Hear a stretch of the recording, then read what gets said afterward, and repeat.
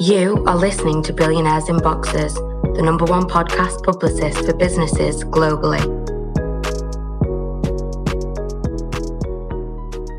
Hello and welcome to this edition of Billionaires in Boxers with me, your host, as always, Phil Palucha.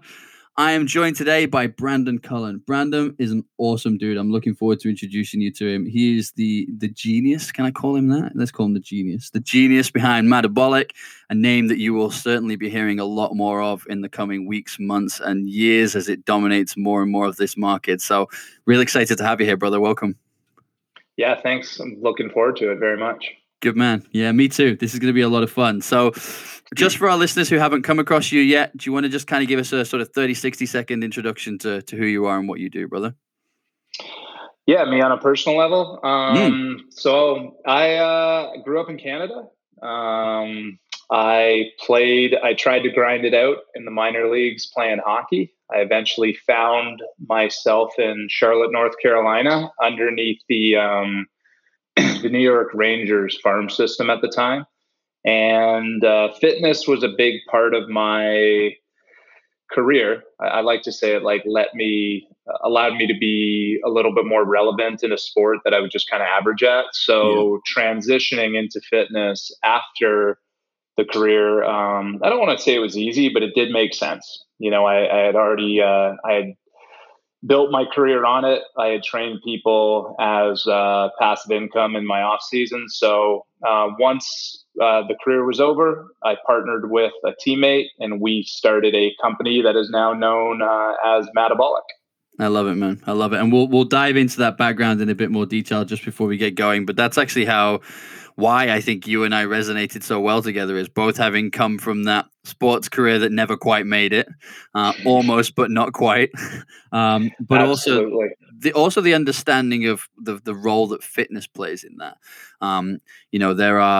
There's almost the gym culture, isn't there, of the people who like to go to the gym? But in that world of sport, it's part of the process. It's part of the conditioning and the strengthening. You go in, you do your stuff, you go out. Yeah, I agree. And it's also something we leverage now in business. We actually we look at building a single unit, building our franchise team and our system. We take that kind of team atmosphere into play, and we take it pretty far, like everything from hiring to who you may bring on in the future to complement that team. So, it's weird. I never went through college, so I came up through amateur into professional leagues, and even though I may not always recommend that path for anybody, I think that aspect of being on a team sport, it really does translate well into business and specifically entrepreneurship. I agree wholeheartedly. I mean, as my listeners will know, over many years of listening to me talk about this, I always say business is a team sport, and it's like you can be really good at your bit, but actually I've seen many very talented people, just as I've seen very many talented players who never lived up to their potential because they weren't surrounded by people who complemented them and were just as good at their bit. So I'm fully with you. Absolutely. Yeah, I agree 100%, especially, our two sports. So I always find it very interesting. I played hockey, you played soccer. And if you compare it even to American football versus even like basketball. So what I love about our two sports is a well-executed game plan, can beat individual talent. And I love to kind of reference that, even when LeBron James decided to win the NBA championship that year, he went and won the NBA championship, where you could have the LeBron James in soccer or hockey, where a well-executed game plan from the opposing team can shut that player down. I think there's something beautiful about that. For sure. I mean, I'm a big Liverpool fan, so I can think of two occasions just off the top of my head. Obviously, one of them being the Champions League final of 2005 against AC Milan, who at the time had, arguably the best squad in Europe. They were like superstar after superstar after superstar. I mean, you read that team sheet and you got nervous ahead of the game. Liverpool, with all due respect to the players who won it in 2005, we probably had let's be generous and say 3 world-class players in that starting 11, surrounded by some okay players. Some players coming towards their end of their career. Some players were they're all right, but they're nothing to kind of get particularly excited about. And we ended up being 3-0 down at halftime, and we ended up winning the trophy. We won the competition in the final, right? And it was just because the manager was the greatest tactician I think I've come across in sport. Like, the guy at the time was on top of his game, right? And even more recently than that, I don't know if you remember a couple of seasons ago when Liverpool were on their way to winning the Champions League in Madrid. We had to play Barcelona, and we lost to Barcelona at the Camp Nou, and we lost quite badly. And the only way for us to progress through to, I think if it wasn't the final, it was the semi-final, right? The only way for us to progress through was a 4-0 win against Barcelona, a side that is like, the 4-0 win is not happening, right? And I was at that game, and we won 4-0. And oh my God, the tactics were on point, right? Everything was perfect that night. But if I put those teams side by side, I would still say that they had the better squad at that time. That's awesome. I mean, that's just a good story. That's a great story. But it happens in business, right? I mean, how many times have we seen this now, where a collaboration of key people coming together can really kind of break down the larger establishment? I mean, if you want to look at it as a great example outside of sport, look at Netflix and Blockbuster. Netflix at the time, I don't know if you remember how they first started, but it was that mailing service of DVDs, right? And there was a few people together, kind of like, look, we've got a DVD collection, you've got a postage service, you've got a marketing. Why don't we come together and create this thing? And then they took it to Blockbuster and said, look, we want however many million, something very reasonable, to buy this. And Blockbuster said, no, nobody's going to want to do it that way. Everyone likes coming into our stores, picking it out for themselves, getting their stale popcorn and going home again. I just read a book. I think the price tag was $2 million that Blockbuster could have bought Netflix at the start of that, which is crazy to think about. It's incredible. It's chump change for businesses like that. Absolute chump change. And it wasn't that it wasn't affordable. It wasn't that it wasn't the value. It was that they genuinely didn't believe that that's the way the market was going. They almost became so arrogant. It was like, well, we've created this and this is the way it's going to go now. And a group of people came together and said, fine, we'll do it without you. And now look at them both. Very interesting. And there's some parallels to that in the fitness world right now. I know a lot of people are riding this digital push when we're maybe this will bite me in the ass in a few years, but I don't think the brick and mortar is going anywhere. And we're already seeing it, to be honest. The idea that some of the professional driven fitness brick and mortar products are already above 80-90% where they were before COVID. So I'm sure we maybe get into that at some point. Well, actually, I saw a poll on LinkedIn a few weeks ago, and somebody was saying, we're about to leave lockdown in the UK. What are you most excited about? Was it going to the gym? Was it going to a restaurant, or was it going to a pub? And I expected everyone to say the pub, to be really honest. And actually, really high percentage was the gym. It was like, I'm looking forward to getting back in the gym. I'm looking forward to getting back into my fitness routine, getting back in, and they've had access to all of this digital stuff, but you and I both know that having somebody around you, motivating you, supporting you, you get that extra work done in your workout. And it's that extra work that does the good. Yeah. And I also think you said a real key word there, routine, especially with the clients we seem to work with, call it 25 to 45, 50-year-old high performers, business professionals. Like they are busy people where being able to show up on location, not have to think about anything for that 1 hour of your day and just allow someone to put you through the paces. There's a lot of value to routine in the business professional. I think even that mental health aspect of it, that 1 hour release, there's a lot of benefits outside of fitness that I think a gym or social community provides, that people are excited to get back into their daily habits, the positive ones, hopefully.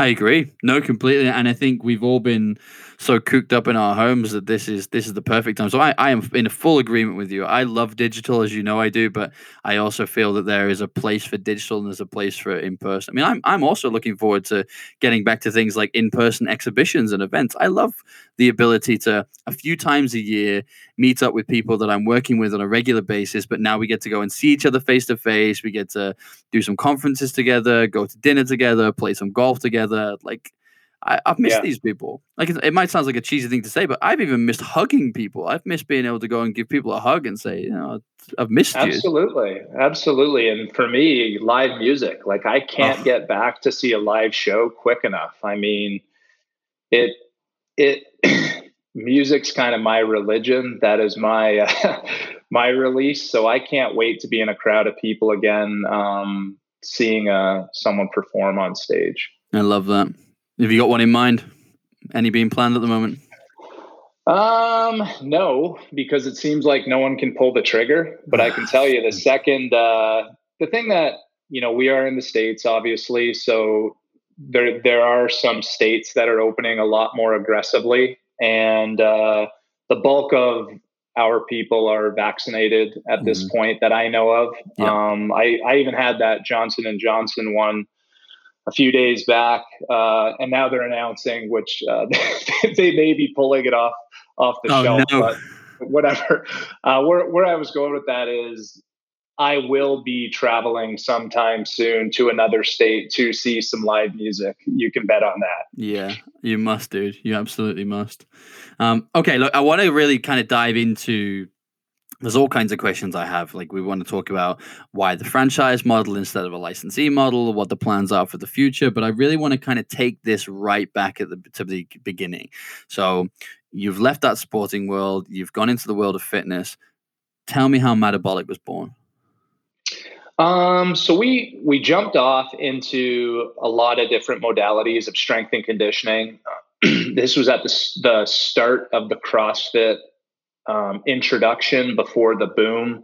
There was also kind of this big divide in training high level athletes and then what you would find at your local YMCA or big box kind of gym. And there was a massive piece in the middle where people were past their sport. Think of you when you'd aged out of your sport, or we aged out because of our injuries out of your sport. You definitely didn't want to compete, but you did want that camaraderie of being in a structured training kind of like environment. So, you had two ends of the spectrum. You had very sports specific training, and that's what CrossFit became, right? You had these top athletes, not even the 1%, way under the 1%. And then you had what you would find like boot camp style athletic conditioning at your YMCA. And you had nothing really in the middle. And you also did not have this boom of boutique fitness. So the Orange Theories, the F45s, like the big players that are out there right now. Mm-hmm. So we thought about, what was beneficial in our hockey careers that were not in programs that we were seeing on the sport specific side of things, and also on the other end of the spectrum. So we started building out this hybrid in the middle. That was a strength bias interval training program, and strength bias was kind of a key word there, because even these very good brands, the Orange Theories, the F45s, the truth is they are a lot more closer to that athletic conditioning product you would have found in your YMCA that they've wrapped into a beautiful sellable brand at that point. But as far as very strength bias athletic training for the masses, that did not exist, and it still doesn't exist on the scale that we would like to take it to. And I think that's our big opportunity right now. So it started off as a simple conversation with my partner saying things like, does the everyday person need this type of stress on their body? Is the barbell necessary for true health and wellness? How do we sell that you don't need as much cardio as the boutique world thinks? And where do we find this giving the client enough of what they want driven by pop culture, but also enough of what they need to make sure that you're producing results to create a long-standing relationship with them. So having them for 2 to 3 years versus a few months. And I mean, it's weird. It sounds like a common sense conversation, but I love our industry, but there's a lot of common sense missing in the fitness industry. And I hope that doesn't come off as too rude, everybody. I think we can be better on what we push on the public. I don't think that's rude. I think it's quite accurate. I mean, even from my perspective, one of the things that I really found, and you mentioned the word just there, was everything was so cardio based. It was like cardio just the whole time. And it's like cardio was a fraction of what we do. It's one of the steps of what we do. It's not the whole thing, right? It's not just blast your body with cardio, 4 or 5 hours a day. It's like, what's this about? And then you see people who get this completely wrong as well in terms of their fitness and conditioning. I mean, we can all picture the guys who have no neck, huge shoulders, and really skinny legs because they skip leg day, right?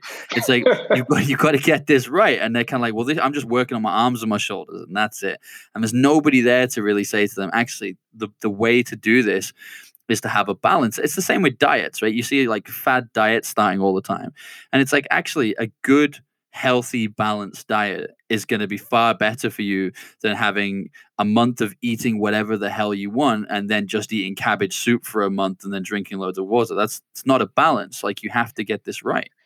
Yeah, and you said a couple real good things there. I think for about a decade we've been kicking the shit out of ourselves, not only in like business, the way we're working, especially in North America, but also the way that kind of fitness was pushed in an excessive way.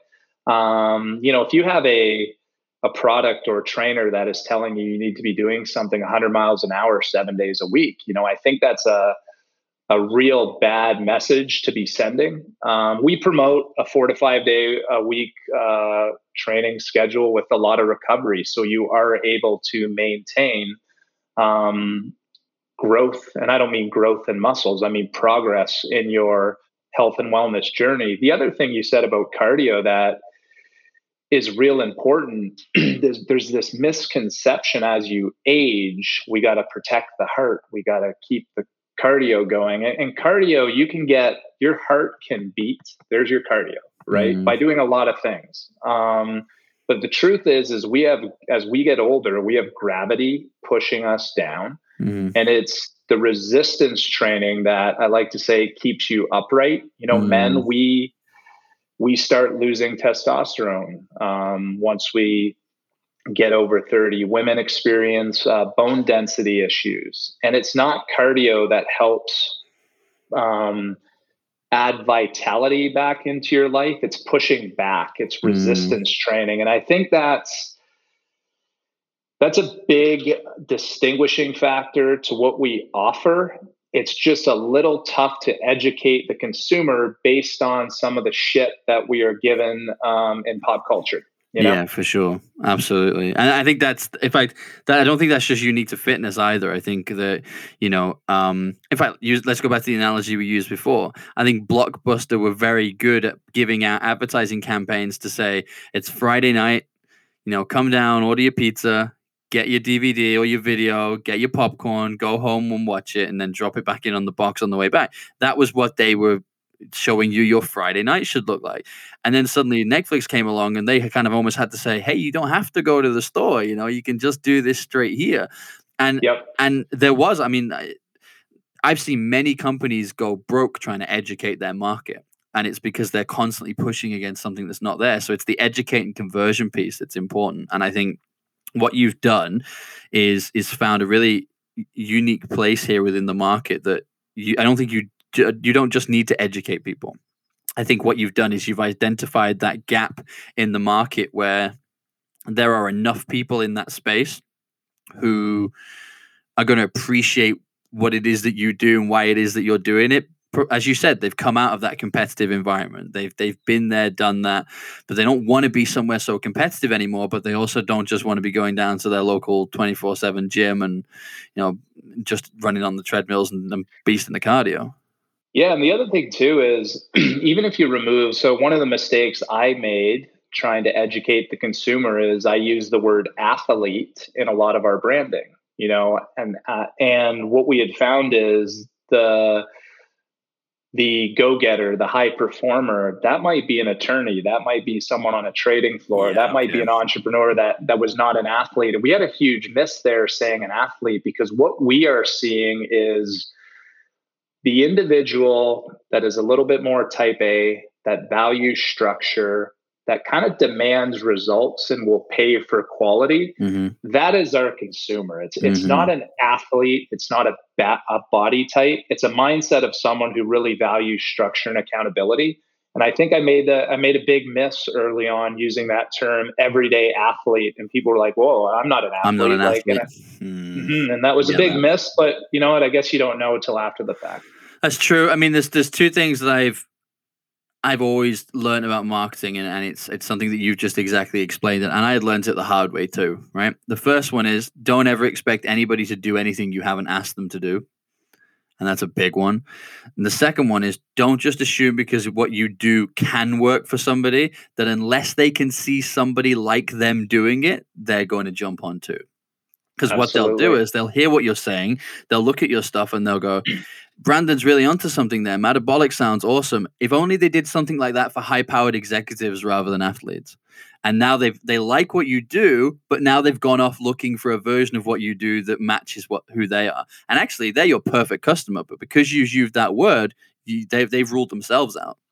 Absolutely. And a good analogy I like to use, and number one, guess what? I'm for getting everybody moving. So you might not be a metabolic person, and maybe the Orange Theory is your thing. Maybe you like yoga. Maybe you like hiking. As long as you are moving, I'm all for that. And one of the analogies I think that I've been using, I just see this interesting parallel right now. So I think in the boutique fitness industry right now, we have pretty much guerrilla marketing firms that are very, very good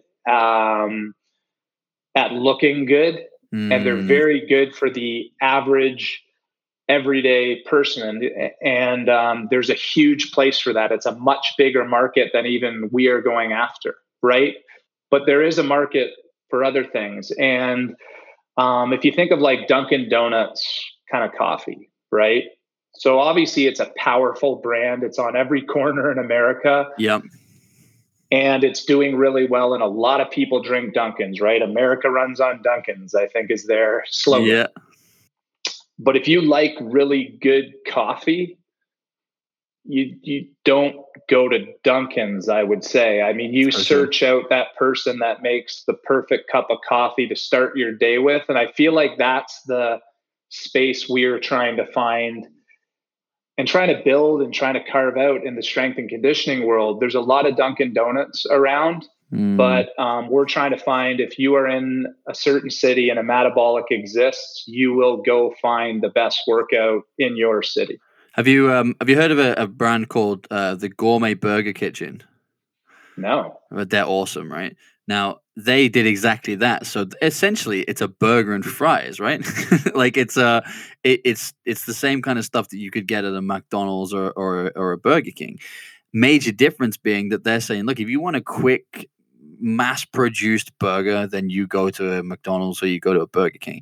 But if you want to spend a little bit extra and get a gourmet handcrafted burger and a nicely topped bun and fresh salad and hand cut fries, whether that's sweet potato or whether that's whatever, right? Then you come to us.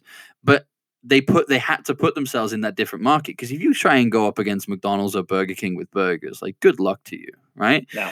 But Exactly. what they couldn't do is McDonald's can't offer that next level up service. And there's nothing wrong with a quick McDonald's from time to time. I mean, it tastes like cardboard, but that's a story for another day, right? It's the I might get sued for that. Sorry, McDonald's. I like your McFlurries if that's any help. But I like them because they found that space, and they didn't try to play small. They didn't try, and they deliberately were like, look, McDonald's are charging $6-7 for a burger. Five Guys are charging, slightly more. We're going to go even higher than that because we're the level above that. That's not who we are. We're not that market. Yeah. And let me say, average is done really, really well. And Mm, average is very, very competitive. yeah. I personally, to go compete in the world of average, I think is very challenging. And for the people that do it real, real well, they impress me with the level of scale they can do it at. I've just found it a lot easier than to find 1,000 clients in a city like Charlotte we are in versus to target 300 high performers that are going to be with you for 2 to 3 years. I feel a lot more comfortable going after that consumer. But with that being said, and whoever's listening, as long as if you're in my world and something is getting you moving, that is great. Yeah. If you want to look at being a great version of yourself, I think we do a pretty damn good job. Yeah, I like that because it's very much a look. I'm not telling you those other guys are wrong. I'm in fact, if that's working for you, kudos to you. I'm really pleased. I'm telling you, if you feel like something is missing and you're that high performance person, business, life, mindset, whatever, and you feel that that's missing from your current workout, then we're the people you should be talking to. Absolutely. Yep. Yeah, I love that, dude. I love it. We'll get on to kind of where you're going with this because that's how we ended up working together, and there's some very exciting stuff happening for you. But I am curious to talk to you about that franchise versus licensee model because I know that's a discussion that a lot of people have had. It's an age-old discussion. I actually listened to a podcast you did with a friend of yours where you actually had that debate as to which way, because you each went a separate way, and I thought that was fascinating. So, in fact, I'll stick a link to that in the show notes below if anybody wants to go and check that out. But talk to me about the thought process and kind of how you came to that decision. Were you kind of set on one, or did somebody kind of show you the evidence, or were you guided by that? How did that all come about? So it started with 6 months into trying this new product that eventually became Metabolic. We knew we were on to something. It caught fire in a very competitive market already, and we were reaching a different consumer. So early on, we had a lot of weird opportunities and offers where someone would say, "Hey, do you mind? Would you sell me the rights to do Metabolic in my gym?" Which would have been more of a licensing model. And we said, not in our own market. That doesn't seem to make sense. And then people started asking, well, if we were to move to this market, would you ever consider doing a corporate store in this market? So then you're thinking of two young entrepreneurs and thinking of capital in general. We're like, oh my God, like signing another lease, doing another personal guarantee. We don't really know these people. Do we want to partner? Right. And eventually we were put in contact with a consulting firm out of San Diego that walked us through the franchising model. We weighed against the type of structure and turnkey operation you could provide in this franchise model.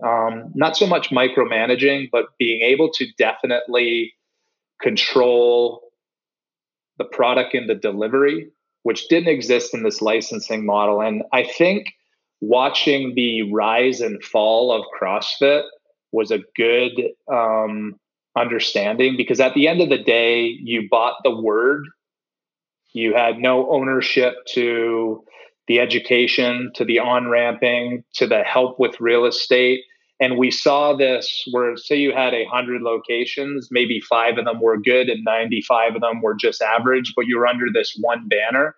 So I think for us, when you thought of us wanting to control what our deliverables, what we offered and what we put out on the floor, also with the capital constraints at the time to go corporately owned, we never, and that was probably a better way to answer it. We never considered licensing because of what we couldn't control. We did consider corporately owning, and then we just realized the ability to scale at that point would have been more difficult. And early on too, I recognized early that I wasn't a great manager, if that makes sense. And I know this is a tough thing for people to admit to. I think I've been a natural kind of leader, so I can inspire and show where I want to go with the product, and I can get people around me to support that goal. But learning how to manage different people, different personalities from afar was a very challenging thing for me. because crazy thing, Phil, but I found out that not everybody thinks like Brandon, and that was a big learning curve early on, right? So learning that people have different backgrounds, different family dynamics, different goals in life, different this, I couldn't thrust my own desires and wants on a different person. And that was a huge thing to learn early on, where the franchising model allowed you to inspire and provide structure and provide the deliverables, but also allowed the franchisor or franchisee, to run their own business, if that makes sense. You know what that sounds like to me? Going back to the sports stuff, you're a captain, not a coach. You know, you can inspire them on the rink or on the field, but that kind of leading from the dugout, you know, writing these things and saying, here's how we're going to do it, boys, off you go and do it. That sounds like a different skill set. And actually, I think that corporate growth would have been exactly that. You have to be the CEO, right? You have to wear that hat and be able to give this information so that people kind of go off. And there has to be an element of trust in that as well. Like you can't, I'm not saying you micromanage at all, but you can't micromanage as a CEO. You have to entrust people that they're going to go and do this in the way that you want it to be executed. And like you just said, people have different thoughts, different feelings, different approaches, right? Whereas by taking the franchise route, what you're essentially doing is you're adding teammates to your team. You're bringing people who have their ideas, yes, but as the captain of that team, you're the one that's saying, guys, this is how we're going to do it. Well, I say guys and girls, this is how we're going to do it. This is the approach we're going to take. And I think what you're going to do there as well is you're going to attract a very different type of person that you would have done going that corporate route. There's a big difference between a business owner and a business manager. You know, one person is employed and one's that entrepreneurial person with that spark. And even from the time that we've spent together over the last few weeks, I see that you resonate with that entrepreneurial spark. You know, the people who need, you know, hand holding, spoon feeding. It's like, well, why didn't you do that? And it's like, because nobody told me to. It's like that doesn't wash with you. It's like, well, wait, you know, we're giving you the motivation and the inspiration. You need to grab that, get excited, just as excited as I am with it, and then we'll run together. Yeah, and I think that was, you know, learning how to leverage people's strengths versus trying to mold them into something they aren't, is something that, I think it's something that naturally happens in the franchise world, because the franchisee, like that community to a degree, takes on the life of their team, you know. But early on, I think that was the classic mistake, is instead of just leveraging my strengths as a leader, I tried to turn myself into a manager. And once we were able to just, you know, put the right people in the right places, you know, we have and I'm talking about myself 7-8 years ago now, and now we actually have that structure of a well-oiled machine behind the franchising system that has the managers in place. It has all the roles filled. So yeah, not always easy to admit to, but you know, I'm a huge believer, and I think there's this crave to be this balanced individual as a human, as a skill set, and a business owner. And I get that on the human level side of things, like, you know, in your spare time, make yourself a little bit more well-rounded. But in the business world, you know, kind of exhausting your true natural potential, I think sometimes people don't do that enough. Like go be great at something versus just average at a lot of things. Oh, but that's our education system that taught us that, right? Because if you were getting an A in one class or two classes and then like doing really terrible in the rest of them, you'd be getting hauled into the principal's office, and your parents would be getting called in, and they were like, he's failing in all these classes except these two. But that's not how life and business works. Business is about being able to be really good at the bit that you're good at, continually growing and improving on that so that you can go from being good to being great, and surrounding yourself with people who are just as good at their bit, and you complement each other together. Yeah, it's a lot less exhausting to try to micromanage every step of the way. I mean, do you know what? I actually, a few years ago, I'll tell you a funny story. A few years ago, I was sat watching a YouTube video. It's a true story. Watching a 4-hour YouTube video on how to create a WordPress site. And I'm going through step by step trying to do this. I thought, what am I doing? This is such a dumb idea. So I messaged 2 people that were really good at creating WordPress sites. And I said, look, I don't have the funds to pay you right now, but what I am really good at is this bit. Why don't we work out some sort of a trade? Why don't we work out some sort of a barter? I'll help you with your bit. And they came back and bit my hand off and were like, well, actually, we've got templates that we can use. Getting you up and running is really quick. We can sort your SEO out, no problem. And if you could recommend us to some people that you know and get us booked on some shows and get us some media, that's perfect for us. Because actually, our problem isn't that we're not good at what we do. We're great at what we do. Our problem is that not enough people know about us in our space, so they're not making a beeline for us. I was like, well, that's the bit I'm great at. I'm the stage and the spotlight, right? So it was doing that partnership. And that for me was a real game changer at that point, because I realized that, if in sports, if I ever wanted to get good at a particular thing, I'd go and talk to the person who is best at doing that in my team. I'd say, the coaches said I've got to get back for corners and help clear the ball more. I don't know what I'm doing. I'm a winger. I don't know anything about clearing the ball. Where should I stand? What should I do? And I would learn more from the central defenders teaching me than I would from the coaches, because they'd say, oh, I need you here because I'm going to be here. And this is really the channel I'm running. So I need you to be here and block his run. It's like, oh, I can do that. I know exactly how to do that. So that instruction was key. And it's funny, we're talking about franchises, particularly US franchises, right? So I learned a lot years ago about franchises in the US by watching Undercover Boss, right? And that sounds crazy thing to say, but I got to see what worked well in a franchise and what didn't work well in a franchise just from that show, because the owners would go out and they'd have people saying, well, corporate don't say anything to us. They send us this marketing material. It's not relevant for our local area. We make suggestions and we don't hear back. And you start going, okay, so there's a communication channel there. You need a brainstorming platform where all of these people can come together and contribute. And why would you not want to hear their ideas? And you'd have that, right? You'd have the CEO of, I remember one in particular, it was the Philly Pretzel Company. And the CEO of the Philly Pretzel Company is talking to this guy. And he's like, we make a sandwich. He said, we make it with the sub. We said, we basically make it with the pretzel bread. And he said, and then we put the filling inside. And he said, and that's one of our biggest sellers. He said, but it's not on corporate. And he said, because I can't get them to listen to my ideas. And the CEO was like, that's a really good idea. Why isn't that getting rolled across everything? Like, nobody's even mentioned this to me. And it's because they have a team centrally that come up with all the recipes and tell them what they're allowed to do and what they're not. But it's a one-way channel. They're telling their franchisees, listen, this is what you got to do. They're not really allowing the information to flow back the other way. And doesn't that just seem criminal to you, that the people who are on the ground floor experiencing this, getting the feedback, are the ones who you're not listening to? Yeah, it's interesting. There's two ways to look at it. So as a franchisor, here's the best, and this is a poor example. We're bringing McDonald's back into the conversation, but as a franchisor, you obviously have to offer the Big Mac in every market. So sometimes you do get a lazy complaint saying, the Big Mac just doesn't seem to be working in this market. That's not exactly true. But listening to the local consumer, here's an interesting example. So for instance, your logos are going to look the same. Your colors are going to look the same. Your space is going to look the same. The product you are giving needs to look the same. You need to have a certain level of control of your deliverables.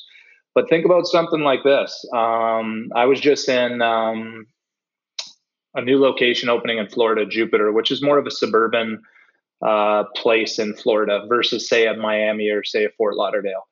And they were talking about the music selection.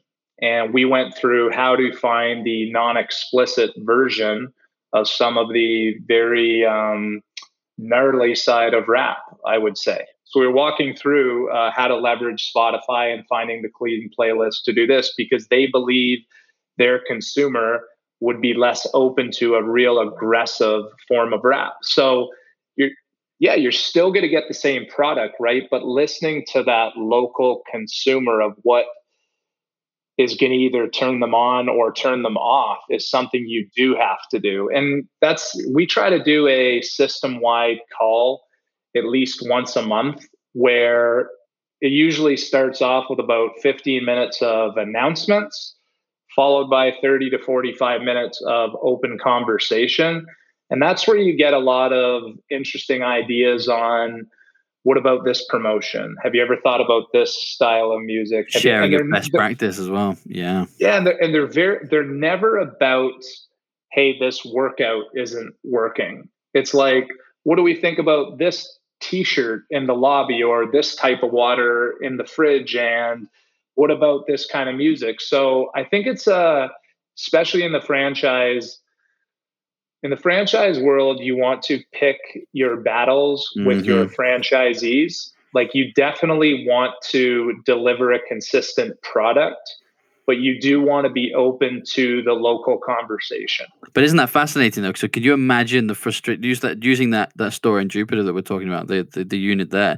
Imagine how frustrating that would have been from a board level 6-12 months down the line to be looking at the numbers going, they're doing everything the same as everybody else, but it's not working. And we don't know why that is, only to discover that the clientele aren't going anymore because they're turned off by the music. They don't like the explicit music that's going on, so they're not going. So everything else was perfect except for the music, and that was causing them the problem, so they left. And here's another interesting advantage I think that we have, right? To go back to that comparison I used of targeting average or generic offerings. When you go after an average, a big blanket average, there are a lot of people that you have to consider. You know, in a gym world, it's explicit or non-explicit music. Is it daycare or not daycare? Is it this or that? When you go after who we do, a high performer, 25 to 45-year-old business professional in any market in North America right now, the interesting thing is we could be in a pretty sleepy market in the Carolinas. To find 300 of the high performers in that market, it takes care of a lot of the things like, I don't want to hear swearing in my music, because you're not really hitting an average, if that makes sense. So yeah, I find we have a little bit of an advantage versus someone who plays a volume game that has a lot of personalities that they have to think about. They have to keep a lot more people happy, don't they? A lot more different personality types happy. Oh yeah. Yeah. That's a really good way of looking at it. Not really thought of that. And actually it helps you to become much better at what you do as well, because you can the feedback that you get and the customer experience journey that they go on just becomes more and more improved, because everybody who's working with you is your type of person. So if the feedback is coming from them, this is feedback worth listening to. Whereas not all feedback is created equal, right? If you're trying to service like 1,000 different personality types and you're getting some feedback, it might just be that portion of the market it isn't right for. But are you going to change everything you do because you're getting a handful of bits of feedback in that one area? No, but if you've got a really targeted audience and you're hearing that message repeatedly, you start going, okay, there's something to this. We need to have this conversation. Yeah, and that's the best example. So we use a software called Listen 360 to trap our Net Promoter Score. And system-wide, which I'm really proud about, I think we're above 92% right now, which is kind of like, yeah, it's kind of unheard of. So like you said, if you get I'll use music to stay on the example. So you get feedback that I'm really put off by this music. I wish it would be non-explicit. And then you look at the consumer that made this, and maybe they are 45 years old in a sleepier community that's outside of your target demographic. You would definitely respectfully respond to this person and like, you're not going to ignore the feedback. You're going to address them. You're going to make sure that they are heard. But will you change that based on the other 1,000 comments you have on how great the music is? Probably not. But you're also not going to be an ass, right? Yeah, absolutely. So I agree with you there. I love you, dude. Makes a lot of sense. Listen, we're getting to the end. You and I could go for days, but I wanted to ask you, we've talked about the kind of person who should come to the gym, as in the kind of person who should be looking for their local metabolic gym. But what about those who should be leading these franchises, that should be picking up these units, and the people that are listening to this going, he's so right. There's a gap in the market. I want to get on board with this. How do they get in touch? What does that situation look like? Yeah. So the interesting thing is, when we started, me and my business partner, we ran a pretty strong owner operator style model, but it was because it was the two of us doing everything. Yeah. Now we have a big team that represents the brand, and the deals we're seeing now are truly those investor type people that are looking to take down areas 3 to 5 to even 10 units and build a team underneath them. And it's funny, we go back to the management side of things. It always blows me away listening to these very smart individuals talk of how they will build a team underneath them using our systems. So I think like the biggest opportunity that we're seeing now is we're definitely seeing not absentee investors, but very aggressive and creative investors that see there's an opportunity in the market and they're looking to go put a stamp in an area. So all of our franchising efforts are usually run through the website. We have a form there. So it's just matabolic.com and we will get you in touch with the right people on the sales team. And the thing that's kind of cool is, and I still hold this kind of dear to my heart, is if you pass that first kind of sales call, meaning our sales team has identified and says, this person or group or individual seems like they would be a great fit for our team. I'm the second phone call because I still like to, right now it's virtually shake everybody's hand. Yep. But I like to know who's going to be on my team. So I still love taking that call. And that's one of the things that I've seen in franchising as well, is that there are two distinct types of franchise. There's the franchise that will sell to you if you have the funds, and there's the franchise that will vet you and make sure that you're their kind of person. So you're doing due diligence on each other. You're learning about whether I talk about a lot about, if you want to look at it this way, that first model is logic. Can you afford it? Like, can I logically see that you can afford to pay for this? Yes. Well, what about the feeling? Feeling and intuition in business is something that's very hard to put your finger on. But you and I know when you have a conversation with somebody, if you resonate with them, if you go, this is someone that we really want to be doing work with and we want to share our brand with. And I think that's really powerful. So I'll leave the links in the description below so that people can get in touch. I would highly encourage people to do so. Not just US-based investors, because I'm aware there's a lot of you listening to this from Southeast Asia as well. If you're looking at US investments right now, I would definitely have a chat with Brandon and his team, because they have identified something amazing here. Right now it's North America. I like to say today North America, tomorrow world domination. I'm absolutely certain of that. Let's get that market sorted first and then move on. But anybody who is looking at that, this is a really phenomenal conversation for you to be having. So Brandon, thank you so much for being here, brother. I'm sure people have taken a lot away from the conversation. You mentioned it before about turning people on and turning people off. There'll be some people that have listened to this that have gone, nope, disagree with him, and that's cool. Off they go in their way. But if you're one of those people who's resonating hard with this right now, before you do anything else, before you go grab yourself a coffee, pull over the car, get into the show notes below, click on that link and go and book your call in with Brandon and the team, and it'll be well worth it, I assure you. Well, thanks so much, Phil. I appreciate it. You're most welcome, brother. Guys, take care of yourselves until next time. Really hope you've enjoyed this. Please feel free to Please feel free to like, share, and subscribe. Definitely share this out on LinkedIn. Brandon and I are both on LinkedIn, so I will include our details in the show notes below. Connect, come say hi, whether you agree, disagree, go share it, let your network know, and let's have a discussion. Until next time, we'll see you then. This is Billionaires in Boxes, attracting our tribe with our vibe.